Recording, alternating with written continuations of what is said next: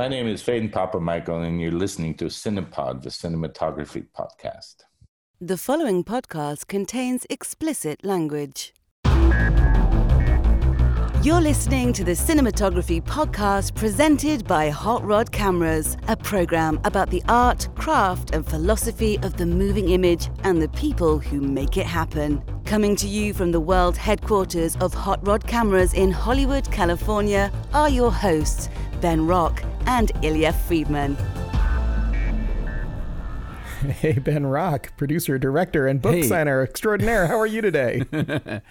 Ilya Friedman, proprietor of Hot Rod Cameras and hotrodcameras.com. By golly, it's good to talk to you. It's been a long time. That's right. The joke is, of course, we did this yesterday. Well, it's cool, though, because we're releasing 2 episodes this week, and we're very excited to have our returning champion right now. Our first three-peat. Yes, 3 times, Phedon Papamichael, the amazing DP of many, many movies that you've loved. Last year's Ford v. Ferrari, and coming up on Netflix very, very soon is The Trial of the Chicago 7, writ and directed by the one and only Aaron Sorkin. That's right, and shot by the one and only Phedon Papamichael. So, we've spent now a serious amount of time with Phedon, and he brings it every time. If you listen to all 3 interviews, every single one is something different, and we get to know, more and more about him. I did a chat with him mostly about Ford v. Ferrari, and Ben, you did like a 2-hour. I think it was live. 2 hour. It was our first live thing at when you were doing Cinebeer. That's right. Way back in the before times when we were allowed to be in rooms with each other.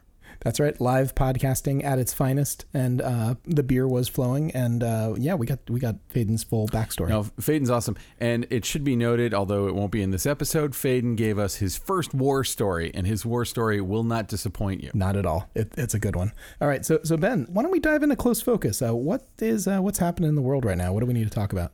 Well, it's not really what's happening in the world right now, because I'm honestly sick and tired of talking about COVID-19. Ooh, wait a second. I've never heard of this thing. What is COVID-19? COVID-19, it's a really cool energy drink. Oh, I thought it was the sequel to COVID-18. I hate it. They didn't get it right the first 18 times. There was a lot of unanswered questions. It's like James Bond. Yeah, so what I wanted to talk about was it's an article in The Guardian called Miller's Crossing at 30, the Coen brothers' unknowable gangster drama. Oh my God. I love this already. This is my favorite movie. Well, I did not know that it was your favorite movie. I knew that you liked it. You and I have talked about it, and I would say it's probably in my top 2 or 3 movies of all time. I've seriously watched this movie dozens of times, studied it. It's one of the best constructed pieces of cinema.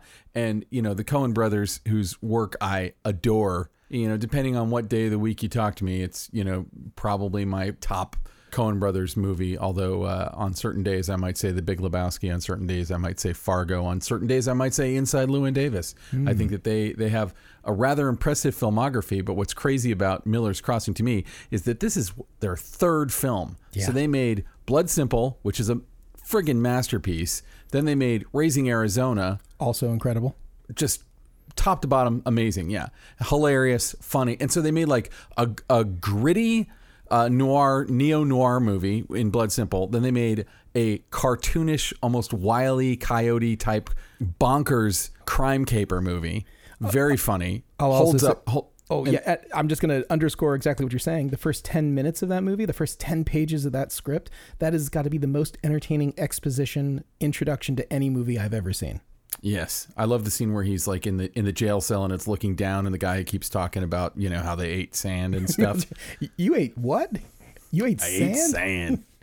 And then their 3rd movie is a handsome as fuck gangster epic that I have dissected this movie. I have watched it so many times. It's one of the best examples of action happening off screen being almost as important as what's happening on screen, and kind of minor things that are like pulling strings and making major changes in the movie. And one of the things I also find interesting is that in a gangster drama, there is a subplot about a gay love triangle that kind of kicks everything off. And it's like, Depression era. With John Turturro. John Turturro. It's John Turturro, Steve Buscemi, and I'm sorry, I forget the actor's name who plays Eddie Dane. But it's those three guys are in a gay love triangle. Basically, the movie is the intersection of two love triangles. And it's just so pitch perfect, and yet it still has kind of the dark humor. And I think it had the unfortunate coincidence of coming out the same year as a little movie you might have also heard of called Goodfellas. Yeah. Oh, yeah. And, major props to John Polito. I think that's John Polito's finest role.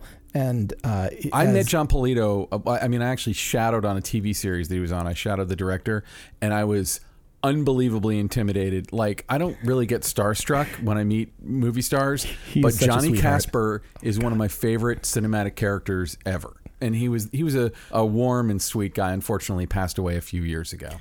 John Polito is a friend of mine, and holy crap, that guy's so nice. And here's a big difference between us, though. I have not, even though it's my favorite movie, I've only seen it, I think, 6 times. I actually don't. Movies that I really, really love, I don't want to ever lose the magic. I don't dissect them. Oh, interesting. I have the opposite. I feel like I have to savor this. I can maybe watch them once a year. Oh, can I tell you the magic of how I saw it the first time? Sure. I was on a blind date. Ooh. With someone who I did not get along with. Oh, okay. And we went to see it at a movie theater I'd never been to because she lived on a side of town that I never went to. Mm-hmm. And it's more complex than this, and I'll tell you off mic. But in the middle of Miller's Crossing, the power went out in the whole theater, and they had to evacuate us. Oh, man. I think there was a fire or something. And so I didn't finish seeing it in the theater in its theatrical run. I didn't finish seeing it till it came out on VHS tape. Also, it should be noted too, by the way, speaking of it looking a certain way, it is the last movie that Barry Sonnenfeld shot for the Coen brothers before he kind of went off famously and became a big time director himself with, the Addams Family movies and some of the other stuff he did.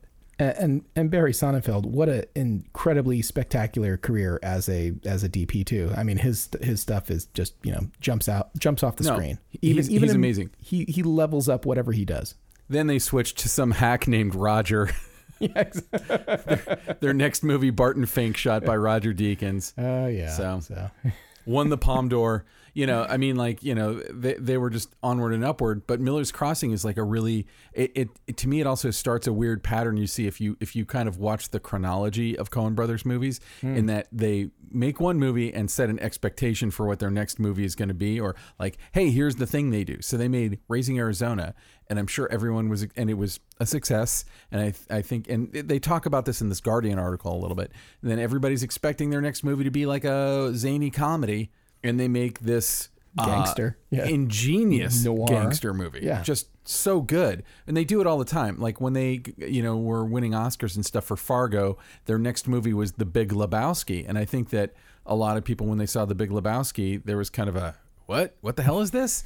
Because they were expecting something like Fargo. And it's like, it is like Fargo, but not like you think it's going to be like Fargo. Yeah. I think of them all as sort of like fractured fairy tales. And they work in that space really wonderfully. And I love Hudsucker Proxy, which I think that must have followed right after Barton Fink. So. Yeah, it was Barton Fink, then Hudsucker Proxy. I saw Hudsucker Proxy on the weekend in the middle of the shoot of my senior thesis film. Big fan of that. And they talk in this Guardian article, and we'll put a link in the show notes, but they talk about sort of the genesis of the idea that, like how Miller's Crossing came about. And I feel like the Coens have such a storied career, and they've made so many well-known, well-respected, beloved movies. But I feel like this is one of their movies that kind of falls through the cracks a little bit. And I also would argue it is probably their movie that has my absolute favorite sequence they ever did, which is the sequence at Albert Finney's house. The character's name is Leo. When these gangsters come to kill him and burn down his house, and it's just doesn't go according to plan. The whole sequence is just a pure cinematic delight and outrageously violent. And the Carter Burwell score that swells underneath it is just like it's powerful and amazing. Every single thing that could be firing on all cylinders is firing. I only have one complaint about the movie, and that's a scene where Marcia Gay Harden, in her first on-screen role, throws a glass at Gabriel Byrne, playing Tommy, hits a mirror, it shatters, they cut away, they cut back. It's a different shatter pattern. They used 2 different takes. I have been so tempted you had a continuity in error, After Effects to fix it. You know what? I'm glad you left that imperfection there, and now you can look for it every time. It is such a beautiful film, so brilliantly photographed. Everybody, if you're hearing our voices here, check out the Guardian article, read about it. If you can get a hold of Miller's Crossing anywhere you can get it. I don't even know if it's streaming anywhere. I don't think it's on Netflix. I'm sure it's on Amazon. You can probably pick up the DVD on eBay for about $6. It's one of those ones that, like, it seems like at garage sales and stuff. It is just a beautiful film filmed in Louisiana. And just great cast: Gabriel Byrne, Marcia Gay Harden, Albert Finney, John Turturro, John Polito, Steve Buscemi. You know, some of these people are people who you'll recognize in a lot of other Coen Brothers movies, and then some people, you know, like Albert Finney stepped into the role, and this is in that article. I forget the actor's name, but he was the actor who played Nathan Arizona in Raising Arizona. Was going to play the mob boss, and then he had a brain aneurysm and died. Oof. Like a week before filming started, and Albert Finney replaced him at the last minute. And I can't imagine anyone but Albert Finney in that role. It's really hard because it's almost iconic now. He just is this incredible, you know, he's a mob boss, but he's sort of the lovable mob boss. It's like, you know, Albert Finney is an amazing actor with a storied history, but I have to say this is my favorite role he ever played. Agreed. Yeah, also, if anyone in Orlando is listening to this, there's a guy named John Drackett who's an Orlando-based filmmaker, and he's an extra in one of the scenes, and he pointed it out to me where he is. And whenever I see this scene, my eye just goes straight to John Drackett every time. It's the problem with knowing people who are extras in scenes. It ruins the scene for you because you're always looking at the extra who you know. You're like, oh, there's John. I mean, he doesn't do anything wrong. He acquits himself fine. He just looks like a lug.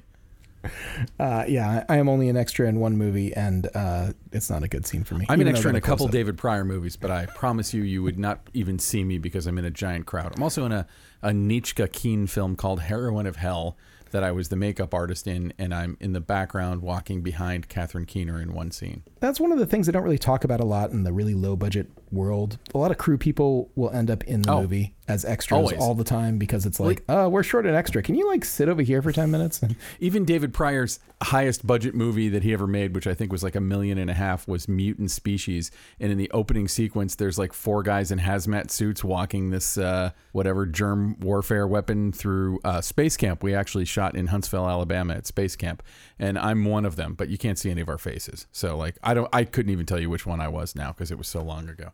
Yeah, my very first second AC job was on a Lifetime Movie of the Week, and I think the first day of shooting I was an extra. I think the 9th day of shooting I was an extra, and I think then like the 15th and 16th day it was an extra. It was like, they kept needing people. I always for worked with such tight ass first ADs that would never recycle a crew member as an extra unless you were completely out of focus. Yeah, there was some out of focus and definitely some foreground action sort of stuff, like, you know, wiping cameras and all those things. Anyway, hey, we're going really far afield. It sounds like an awesome article. I now have to read it. It's in The Guardian. I'll look forward to our own show notes so I can read this.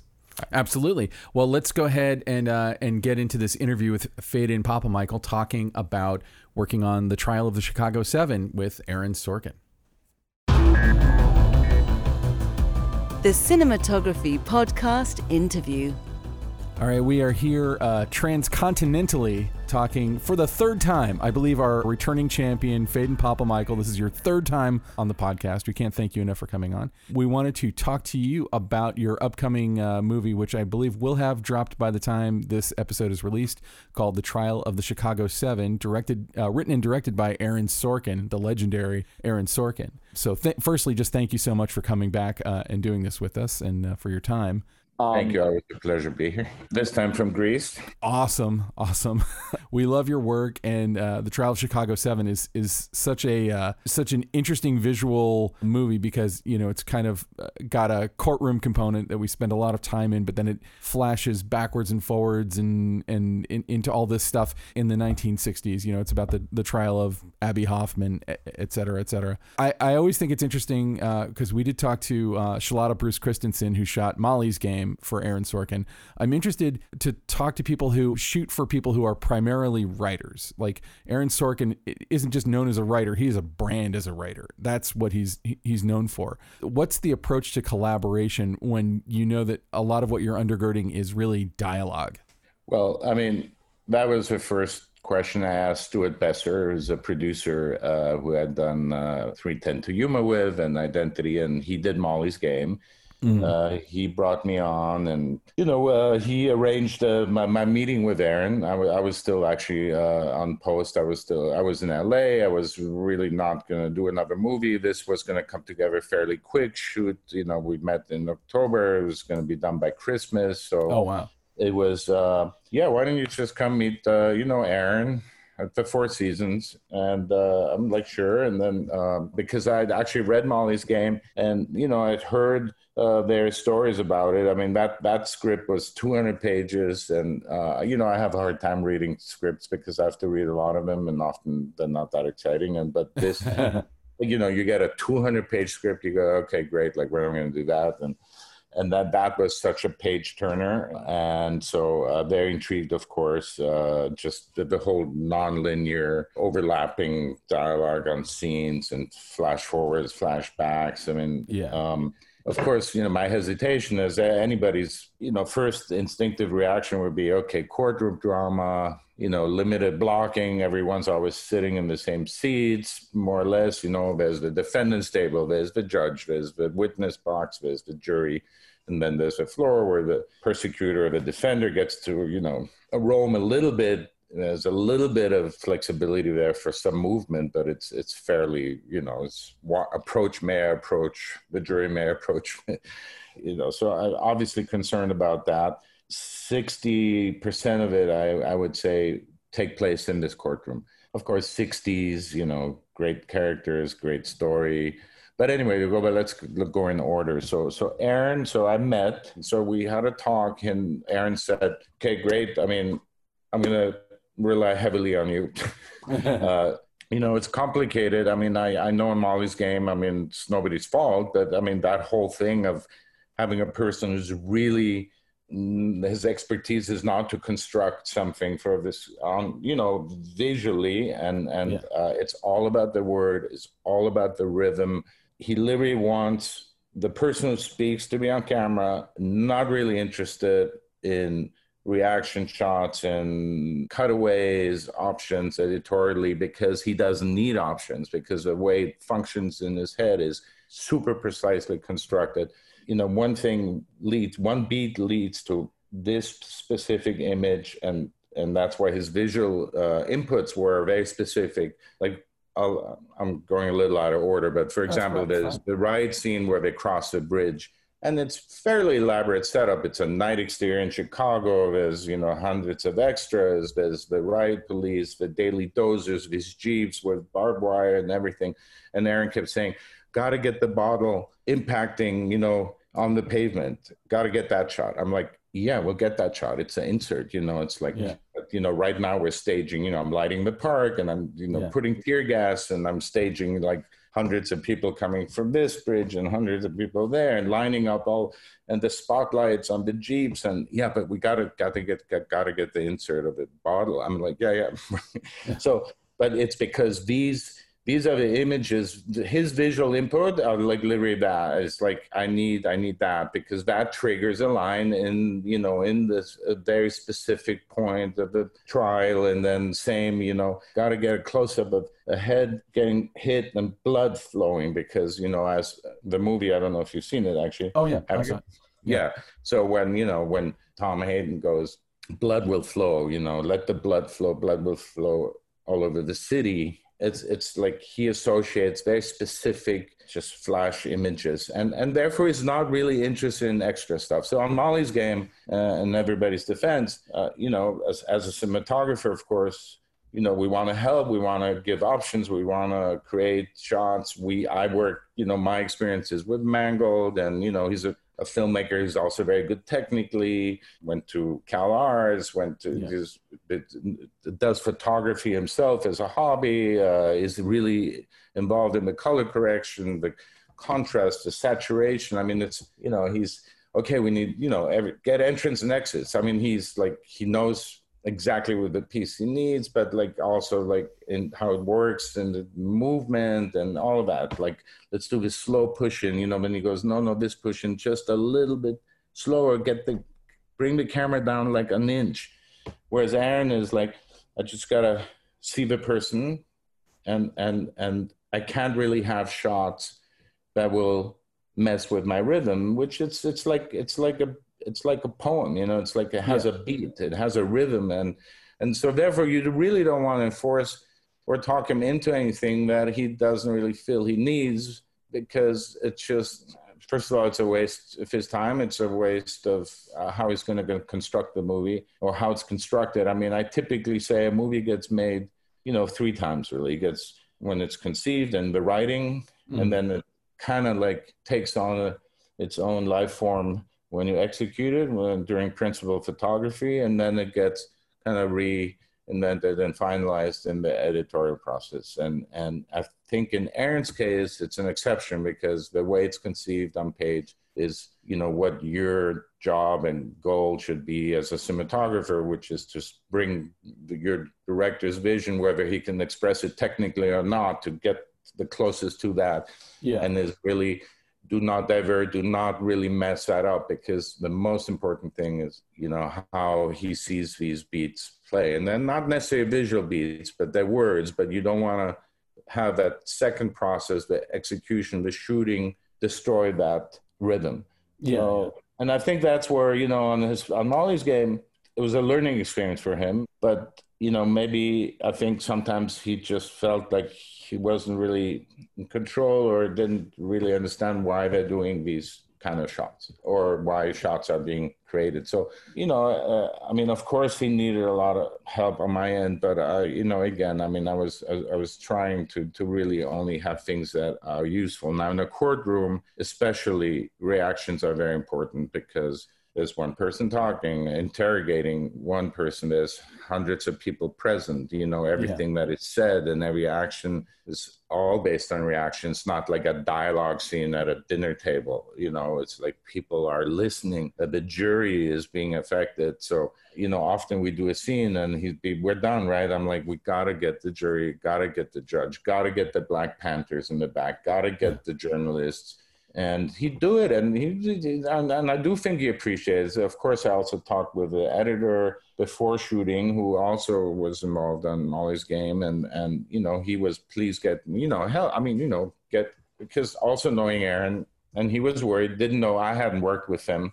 I mean, I'm actually a pretty good candidate for shooting for Aaron because, you know, with Mangold, we're pretty traditional and, you know, we don't do crazy experimental. I mean, we're traditional Hollywood filmmakers, which, I mean, Aaron saw Ford versus Ferrari, and, you know, the fact that he really responded to that kind of old school Hollywood filmmaking. I mean, I got a good sense of what he likes and what he doesn't like. And, you know, but he's a very complex mind, and you know, it's very hard to really fully understand everything. You know, it's so multi-layered and complex, and to find every little detail of what goes on in his brain is a challenge. But you know, as a cinematographer, I do want to explore it and give him all that. But I did know that he responded to Ford versus Ferrari, which I thought he would, and was very complimentary. So I felt like, you know, this sort of Mangold approach and adding and helping him with the tricks that we do, which is how we cover things, how we block things, how we move actors, how we create close-ups, not just cutting. You know, one thing Aaron said to me in the beginning was,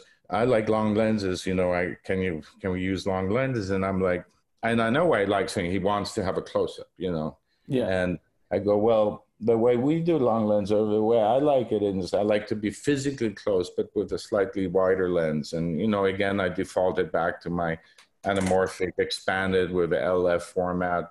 And I don't think he was ultimately aware that we're not doing long lenses, because he never, you know, he got what he needed and I got what I needed. I was able to basically include coverage in the close-up by creating some depth and raking and using these wider lenses that still felt like long lenses because they expanded LF medium format size lenses. So anyway, it's about finding, how to make it work. But yeah, it's definitely a very unique and new experience for me. I mean, I've worked with non-technical filmmakers that said, oh, you just do your light thing and whatever you do with a camera. And I never got them back then when we had film cameras, and I would ask them, you want to look for the finder? Oh, no, that's okay. From working to Gore Verbinski was like everything is storyboarded, previs, his cocktail and the DI, we did Weatherman and Mouse Hunt, and it's so specific, and he knows more about optics and things than I do. I mean, I'm not that technical. I don't consider myself, I don't really keep up to date with every new thing that comes out. It's just, it's just, I do it. I mean, when I have a project, I look into what tools are available at the time, but, in between, I mean, if you're just constantly like trying to keep up, No, anyway, yeah. Well, you touched on this a little bit, and I think it's an interesting thing because we see lots of courtroom dramas, and there are, obviously humongous, famous classic movies that are set in courtrooms. What are the cliches, the tropes, the pitfalls that you were trying to avoid, given that you had to do, as you said, 60% of the movie in this courthouse? I just tried to keep the different groups connected visually. I just didn't want, okay, cut to the defendants, cut to the prosecution, cut to the judge, cut to the jury. I mean, I tried to bring whoever is taking the floor, and I tried to, instead of cutting to a close-up, I tried to have him walk to a certain place where he lands on a close-up that then also, by rotating over, slides and reveals the witness rather than cutting to the witness, things like that. I mean, it's tricky because the layout is what it is. I mean, and I applied multiple cameras because also, some of these scenes ran 16 pages. I mean, the whole trial ran from September 69 to February. So I'm also creating this whole timeline visually where I'm assigning certain moods to certain scenes kind of randomly, but I know I have fall, winter, spring, and went through all the days in the courtroom and thought, well, this scene might be more appropriate if it plays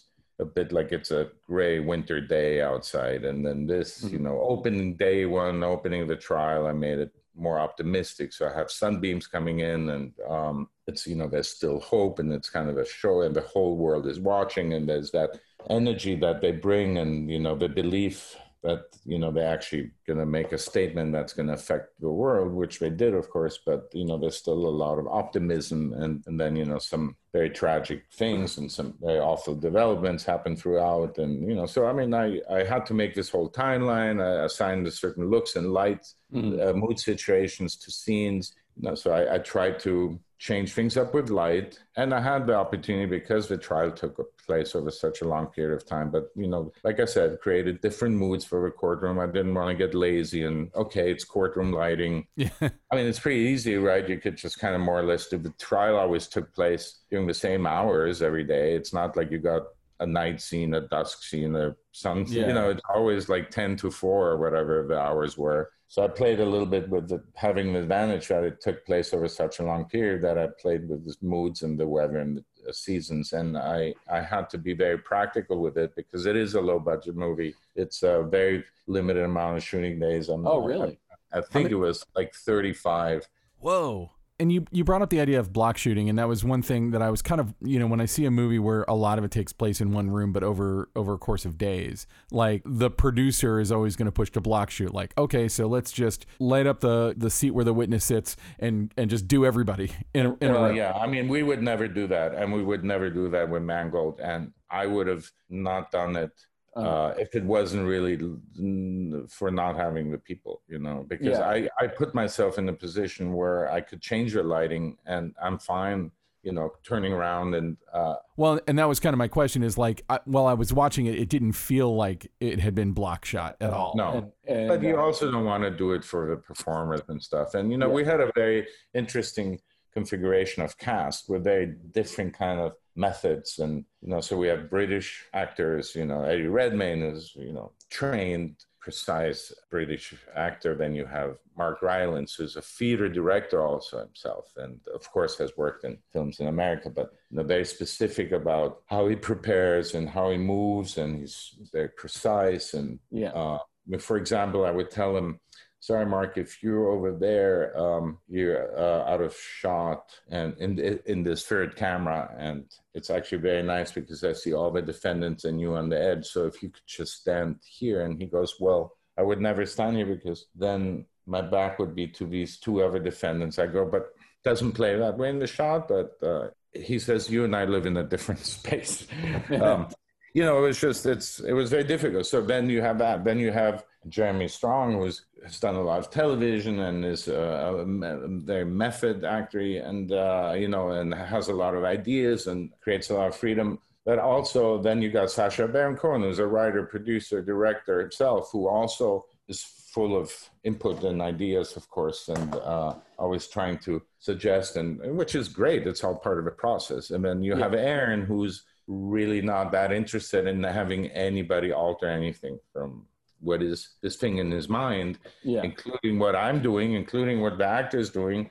But, I'm used to it from Alexander a bit, who's also a very precise writer, but you see something like Sideways, and Sideways doesn't feel written and constructed at all because you have Thomas Hayden Church and Paul Giamatti, and you feel like they're really just jazzing the dialogue and stuff. But it's like once Thomas Hayden Church asked Alexander, do you mind if I say this word instead of that word? And Alexander was thinking for a very long time, I can't do it now, the time on your show won't allow it. And eventually he goes, no, let's just stick with the screenplay. And that's how Aaron is. It's because he's thought about it for a long, long time. And there's a very specific reason why he's saying this word and not that word.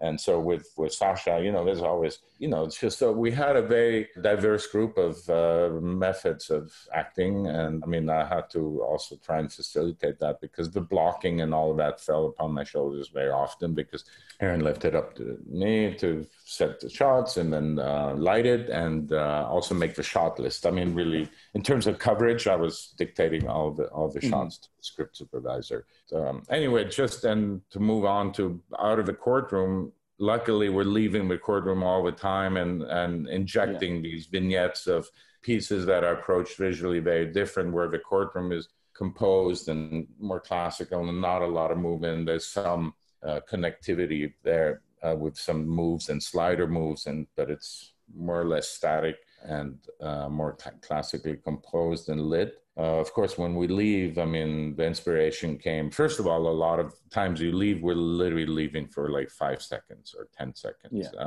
So you have to tell a whole riot scene, thousands of demonstrators crossing these bridges from Grant Park to Michigan Avenue and be able to tell it in 3 seconds, 5 seconds. And you also have to understand there's no point in creating some kind of crane shot or long dolly shot or long Steadicam shot because it's not how he was going to play it. It's not what he needs. So I would just let my two operators handheld, let them free in the crowd. And I said, just make a documentary about this moment.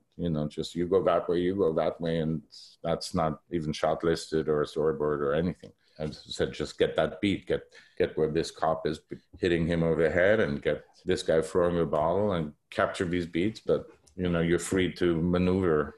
And luckily, again, we were in the actual location. We were in Grant Park, right there where the Hilton is. And, when they say, let's take the hill, it's the actual hill that intercuts also with all of Haskell Wexler's medium cool footage. I thought that you had recreated that stuff. I haven't seen medium cool since film school. That's actually, some of it is Haskell's footage that he shot during the actual event.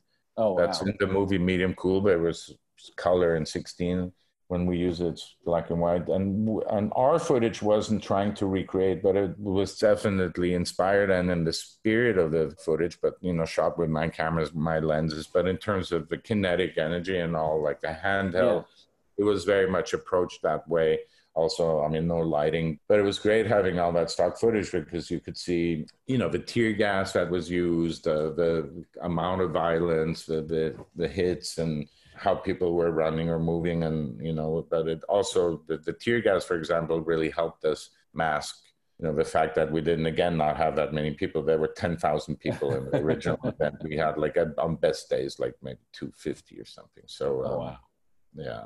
So I just kind of wanted to talk, because outside of the courtroom, there's a lot of period stuff. And I know that, when you're doing period, a great deal of the heavy lifting is being done by hair, makeup, wardrobe, et cetera, et cetera. But what is your approach? I feel like you can make it look like you've just dropped a camera into the period. You can make it evoke the way the period feels, with the way you light it and lens it, et cetera, et cetera. You can make it look like kind of a gauzy thing that happened in the past. Like, what drove your choices about like how to portray period in this movie? Well, I'd let it come from the production design, the wardrobe, the hair.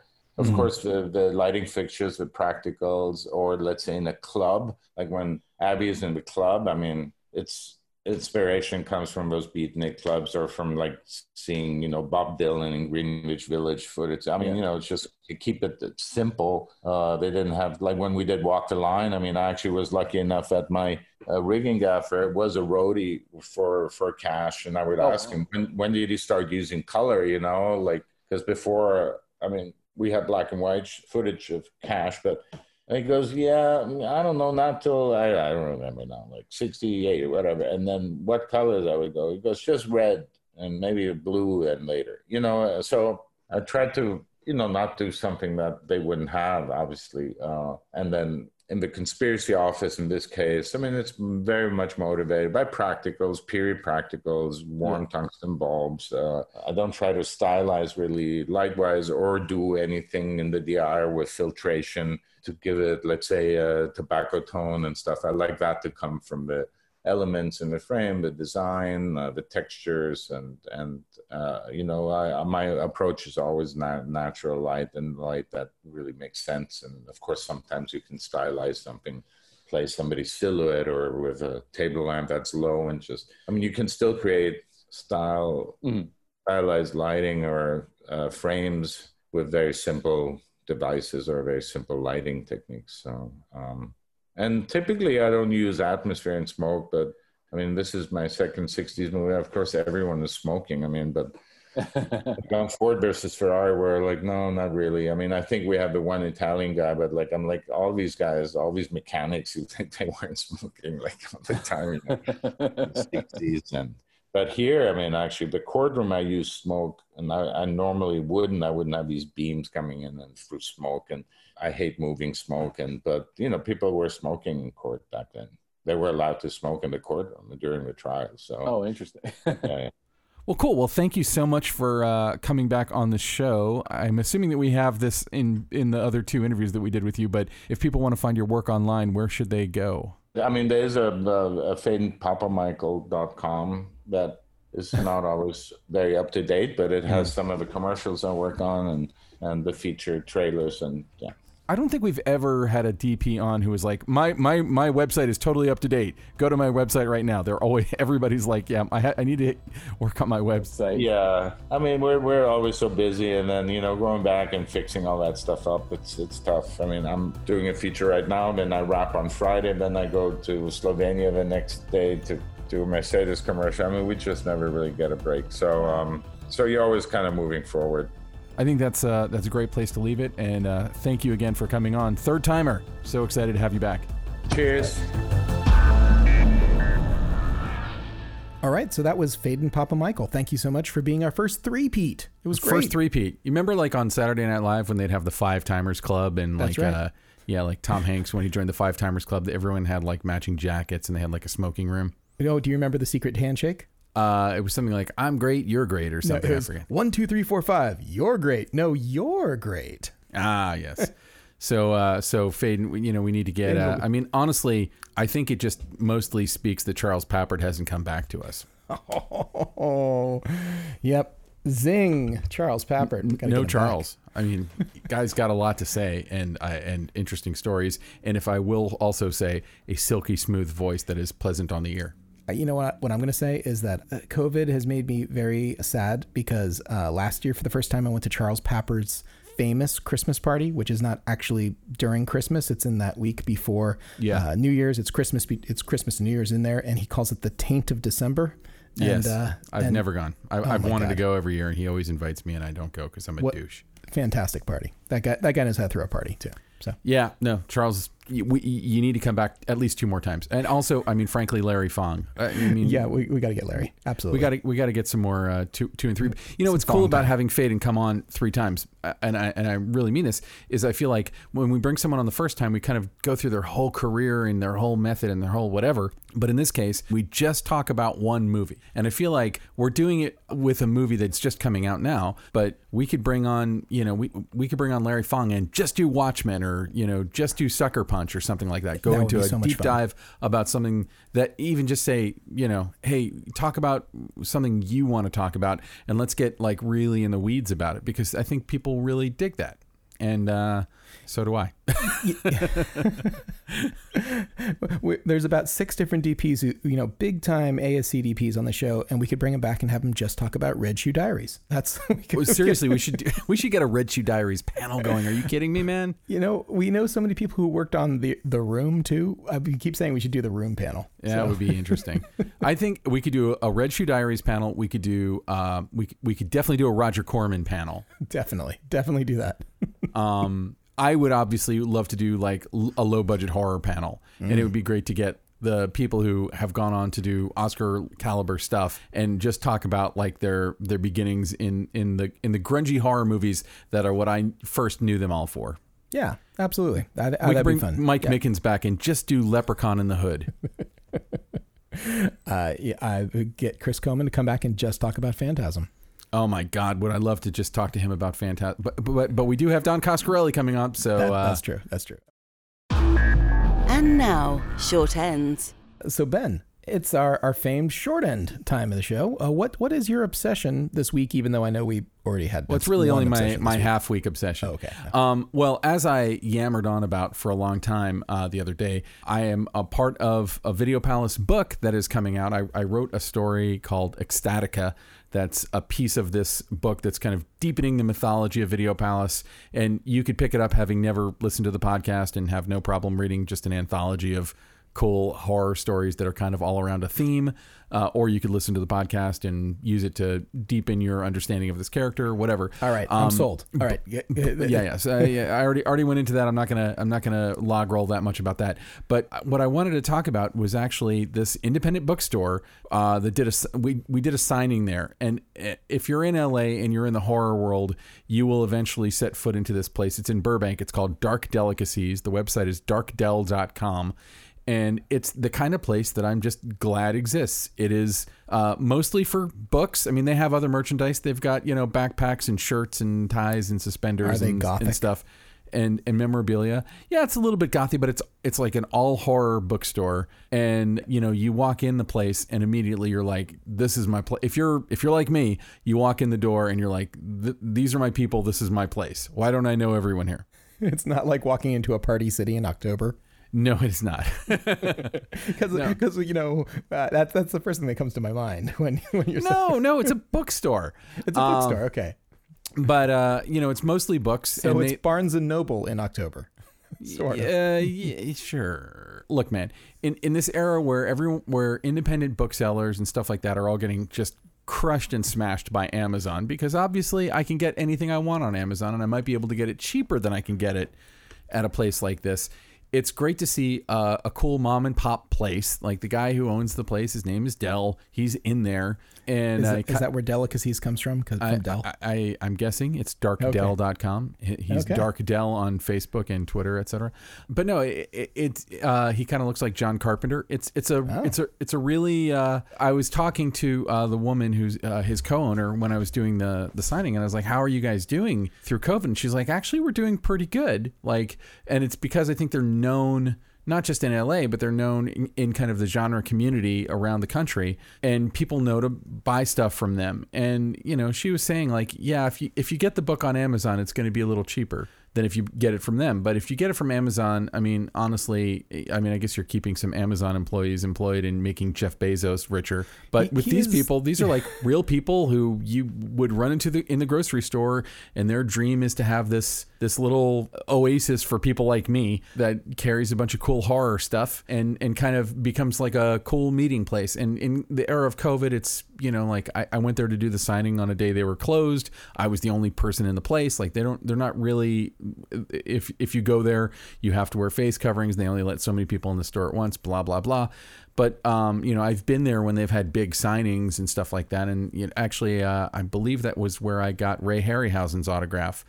Ooh, not bad. Yeah, I mean, they get huge friggin' awesome people to come in there and do these autographs. You sound like, we don't do, maybe we should, we don't do autograph signings over at Hot Rod, but it sounds like you've kind of described a little bit of the place. We get less so during COVID, but people coming by and hanging out and talking to other people and, Well, that's what you want. I mean, like, you want the social interaction. I mean, I feel like that's when you know that for a camera place, if you go there and talk to anyone at Hot Rod, immediately you're going to know that, like, these people know what they're talking about. They have the best interests of their customers at heart. Like, they're not going to try and sell you a bunch of junk you don't need. They're not going to rip you off. And I'm sorry, I didn't mean to turn this into a Hot Rod commercial, but I feel like when you walk into a place where people really care about what they're doing, it makes a difference, and I feel like you wouldn't open up a horror bookstore unless you really cared. I agree. And, I got to say, Dark Delicacies is famous in Burbank. Burbank's an interesting place, but they used to be on Burbank Boulevard for a long time, and they had a big sign, and the building was sort of like a blood red color. I know they've moved now. They're just around the corner from where they used to be. Exactly. There was some movement to up the rents in that area, and it ran a lot of people out. It did, and I'm glad that they didn't. And there are quite a few sort of like indie, geeky, fun sort of stuff in Burbank. Burbank as a city, it's like it emotionally matured to about 17 and stopped. And it's like the whole city is like stunted. I know I've talked about this on the podcast before, but really it's kind of bizarre. There's like 50s diners, tons of them. These diners. I know you're a diner Chili guy, John's. So there's a chili. I can't stand Chili John's, even though it's right near my office too. That place. People know. Have we gone over what a food snob you are on the podcast?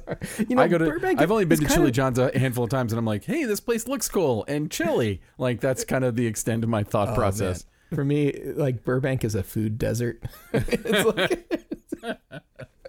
But we do have like kind of like random stuff there, and like comic book shops in particular. Like Burbank has like 6 comic book shops, and I think like the national average for a city our size is like 0.5 or something like that. Like we got 6 of them. We have like all these classic car sort of like refurbishing places, and all kinds of like classic car garages and upholstery and this. And you're always seeing like Jay Leno driving around town in some sort of 1920s something or 1950s. I've been in LA for 21 years. Never seen Jay Leno driving around town. I always hear people. I've seen Angeline driving around town about 500 times. Never once seen Jay Leno.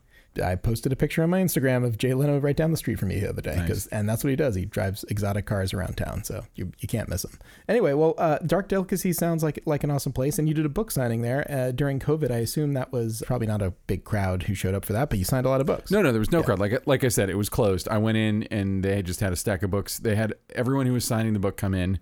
And we did it individually. There were never more than one of us in the building, and they're selling them online. Nice. So you can get the autographed books online. I'm not really trying to shove that down anyone's throat, although I think the book is awesome, and I hope everybody listening to the sound of my voice decides to at least click on the link and think about buying the book. You don't have to actually buy it.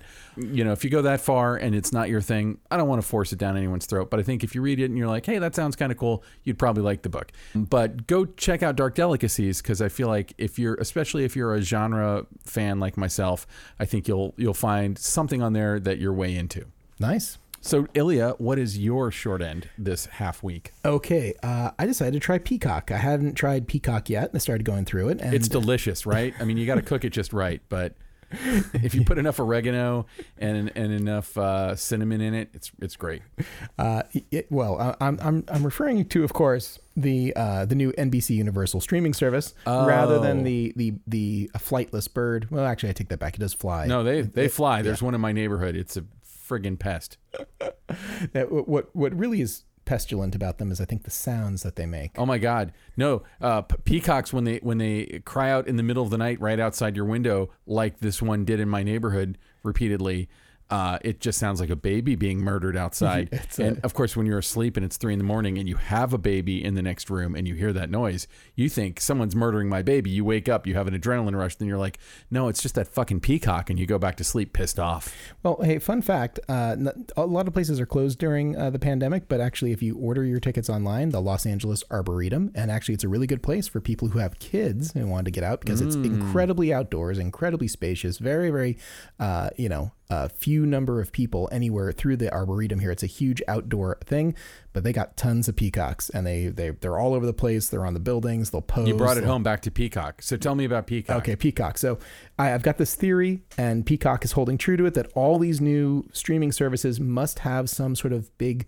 sci-fi tentpole to try to draw in the crowds. I mean, CBS All Access did it with all of their Star Trek stuff, and then Picard and yada, yada, yada. I love Picard. Yeah, and Peacock is doing it with Brave New World. So Brave New World, of course, based on the Aldous Huxley novel of the same name. Mm-hmm. They have come out with the sort of like slick and glossy. I've only watched the first 2 episodes, but that's all that you can watch for free. They are actually doing sort of a freemium sort of model where if you like their original content, you don't get to watch all of it for free. They give you a taste, and then you can subscribe, and I think the rate is something like $4 a month or something. So it's relatively their motto is Peacock, we're like a crack dealer.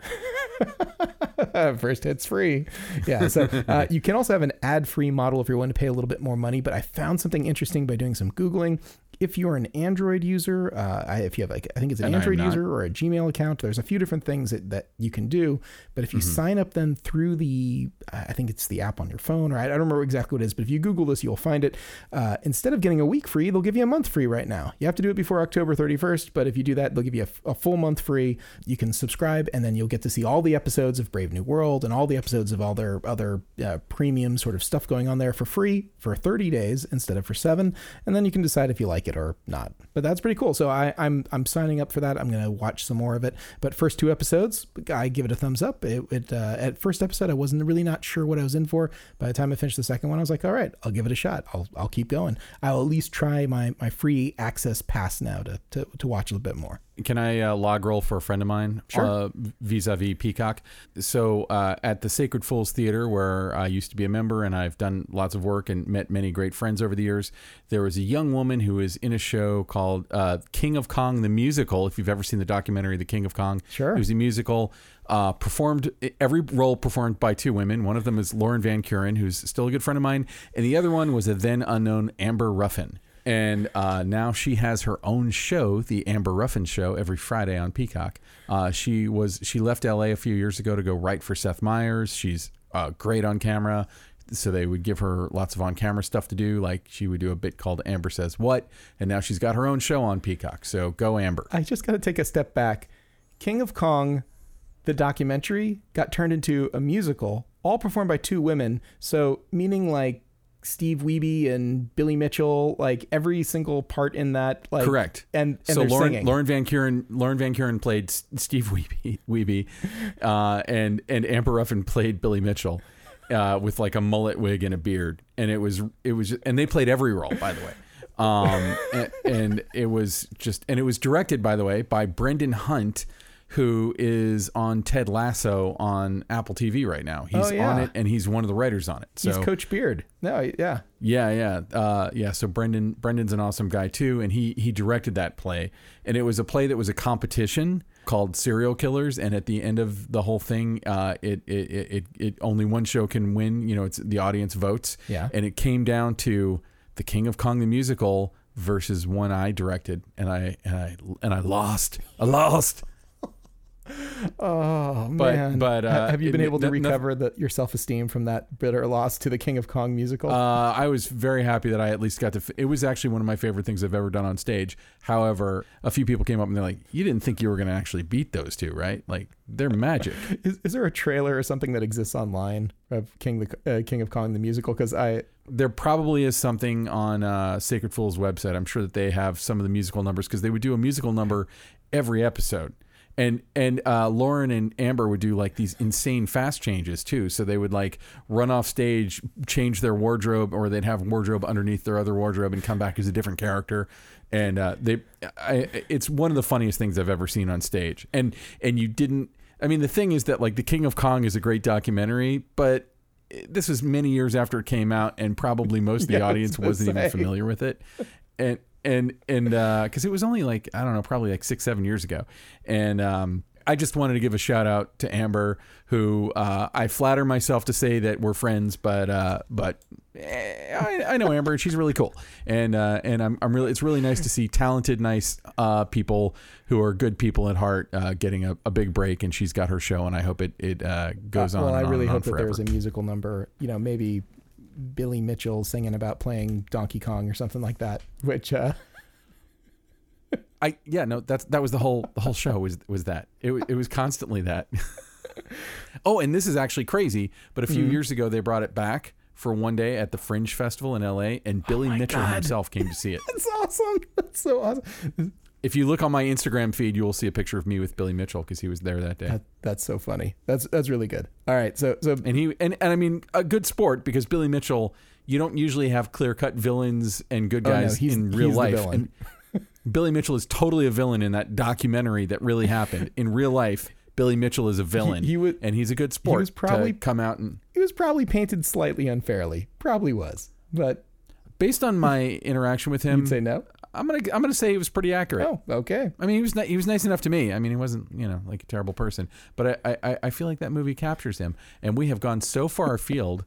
we have talking about Brave New World on Peacock. There is no one listening left now. The show's over. So hey, maybe Amber Ruffin's listening. That would be wonderful. Hey, please like and subscribe. We're gonna post something soon to YouTube. Not yet, but soon, very soon. Hopefully by the time this episode goes live, you could subscribe to us on YouTube. We'll have a channel there where we're gonna do some breakdowns. The first one's going to be from Adam Lisa Gore, who, of course, of Sandwich Video fame. He has a very fantastic short called How to Vote, and we do a breakdown of it, and that's going to go up there in the next couple of days. So hopefully by the time you hear this, if you go to YouTube and type in Cinematography Podcast, you will see the cool How to Vote video from... And then vote. I'm sorry, I know we're not political, but friggin' vote. Yeah. If you're an American, it's time to vote, and you know how I want you to vote, and do what you're going to do.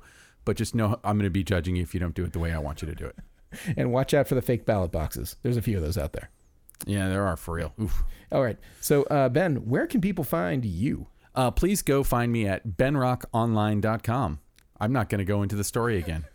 And you can find me over at Hot Red Cameras, hotredcameras.com, and on all those socials involving Hot Red Cameras. We're the only one.